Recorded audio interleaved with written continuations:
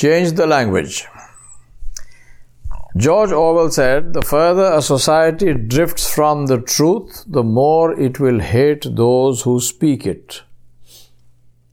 So be forewarned. The one who controls the language controls the debate. Today, Indian Muslims are in a peculiar situation where they are damned if they do and damned if they don't. And interestingly, it's all a product of language.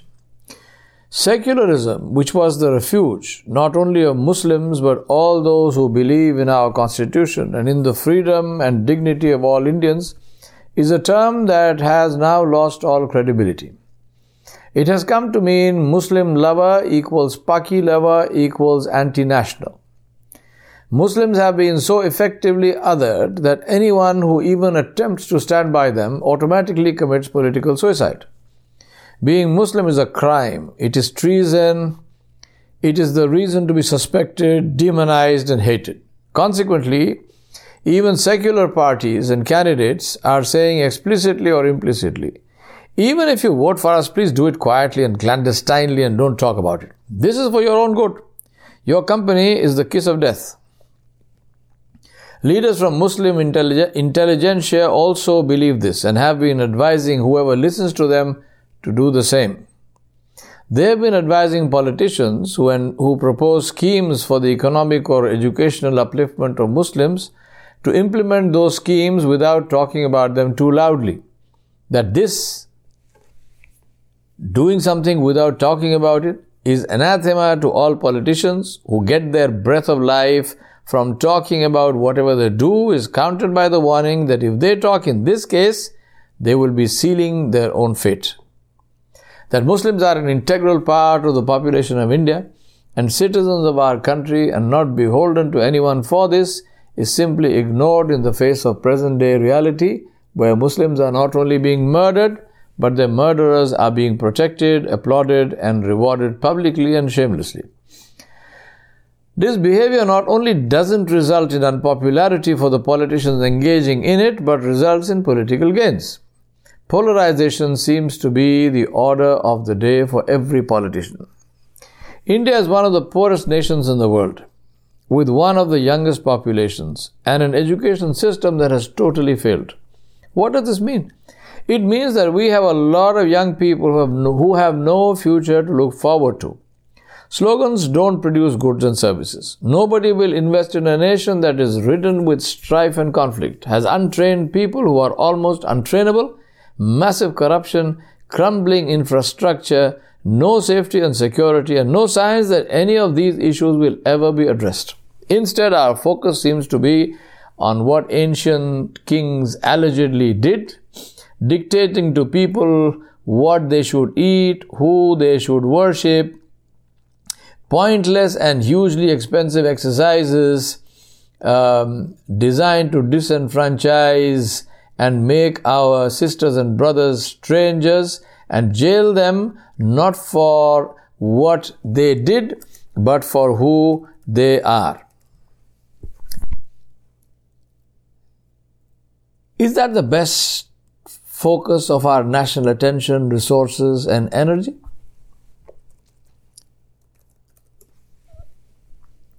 Is that what we need today?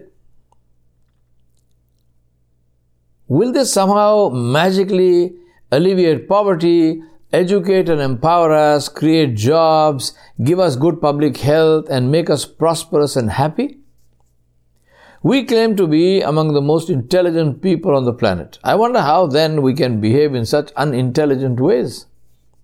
Brotherhood is a state of the heart, not words in a document called the Constitution of India. Hearts must change. Hearts must be detoxified. Hearts must be cured from the hatred that we have allowed into them. Attitudes must change. Attitude drives behavior. Behavior drives results. What dominates our attitudes in India today, is it love or hate? To illustrate with an example, apartheid and racial segregation ended in South Africa in 1995 when they gained independence and Nelson Mandela became the first president. However, read any South African newspaper, website or blog. Listen to any TV discussion or debate. Speak to anyone in the street and all you will ever hear is the language of race. People talk about blacks and whites and Indians and coloreds. This is reflected in South African politics and is becoming more and more clear, aggressive and potentially destructive. When a white South African looks at a black South African, he sees a black, not a South African, and vice versa. And this happens when the Constitution of South Africa states clearly that no race has superiority over any other race, and that all South African people are equal citizens entitled to the same privileges, protections, and dignity. That is on paper, but it appears that the change has not happened in the hearts of people. This is what has happened in India over the past 70 years, since our independence.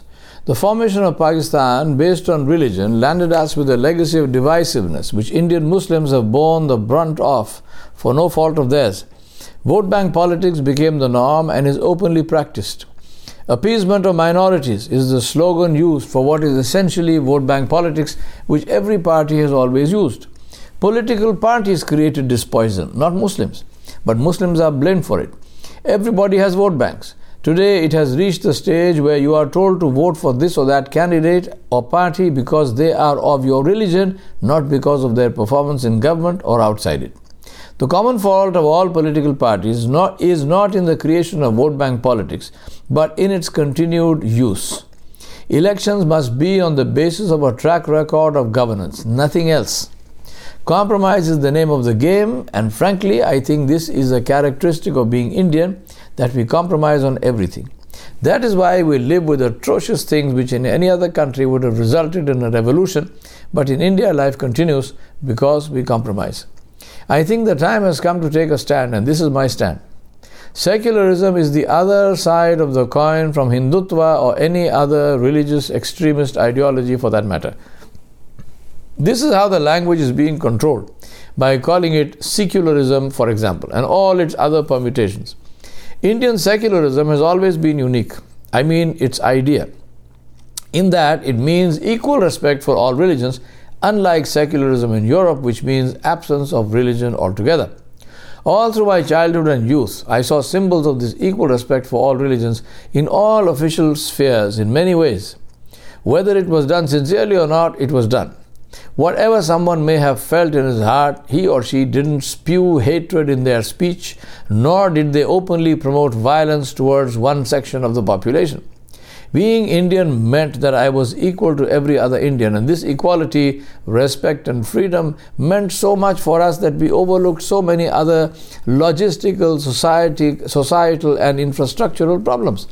We compared ourselves to other highly developed countries where the trains always ran on time, but there was no freedom and we felt blessed. Today it is majoritarianism that seeks to replace respect for all. Indian citizenship meant only one thing. Today it is sought to be made into a multi-level affair with different rights and privileges for different people based on who they worship. History tells us that in modern times all theocratic societies have failed. They have either languished and decayed or disintegrated outright. That is where we seem to be headed. That is what we need to rescue ourselves from, move the narrative out of the ambit of religion into the ambit of governance. We have reached a crisis stage. If we don't speak out and stand up to resist, we will have to live with the consequences of our lethargy and cowardice. That is our choice. Ask yourself where our scarce natural resources are really needed.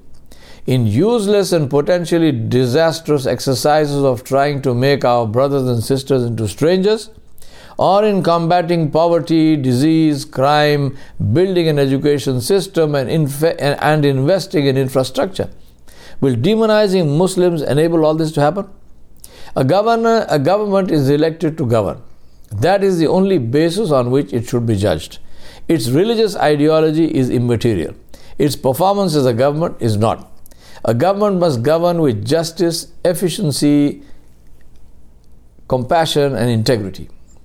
Not dictate to people about what they should eat or wear, who they should worship or marry. A national government is just that, national. It can't become a government for one group of citizens and against another group. We have a nation with a robust constitution and legal system, but we have huge problems in implementation. Our critical life-threatening issues are poverty, unemployment, safety and security, a total breakdown of law and order, law enforcement, legalized corruption and blatant oppression. We have reached a breaking point where if these issues are not addressed, we will implode and disintegrate as a nation. None of these things have anything to do with Muslims. Just ask three simple questions. What is the religion of the farmers who have been committing suicide? What is the religion of perhaps more than 300 million youth who are not only unemployed but are unemployable thanks to our failed education system? How will killing or disenfranchising or whatever else is planned for Muslims help those who are committing suicide or who are unemployable? My proposal is that our language must change. Focus instead on issues that really matter and hold the government accountable for their performance on those issues. Promises not met as well as gross failures in four main areas: safety and security of life and property, breakdown of law and order, economic collapse of the small scale and unorganized sector, and failure of the education system, creating unemployability. I don't care which government is in power, if it addresses these issues, if it can guarantee safety and security of all citizens, enforce the law, create entrepreneurship to uplift the poor and create jobs and focus on healthcare, I will vote for that party, and so should you. As I have said earlier, a government is elected to govern and it must be held accountable for governance. Nothing else matters. I propose that we change the language of the debate. Speak only and only about principles of governance. That is all that matters. Religion is immaterial for the government of India. Religion is personal and must remain that way. For the government, what matters is governance. Let all those who are interested in the welfare of our nation ask what has happened to governance today. Ask whether or not it is the right of the citizen to demand good governance from their elected representatives. Let us stand together and demand accountability. If anyone brings religion into the debate, discard them outright. Talk about governance, rule of law, and economic upliftment of our people. It is only then that everyone will be able to stand together on the same platform without fear or shame. It is only then that we will have one India. That is what I want. What do you want?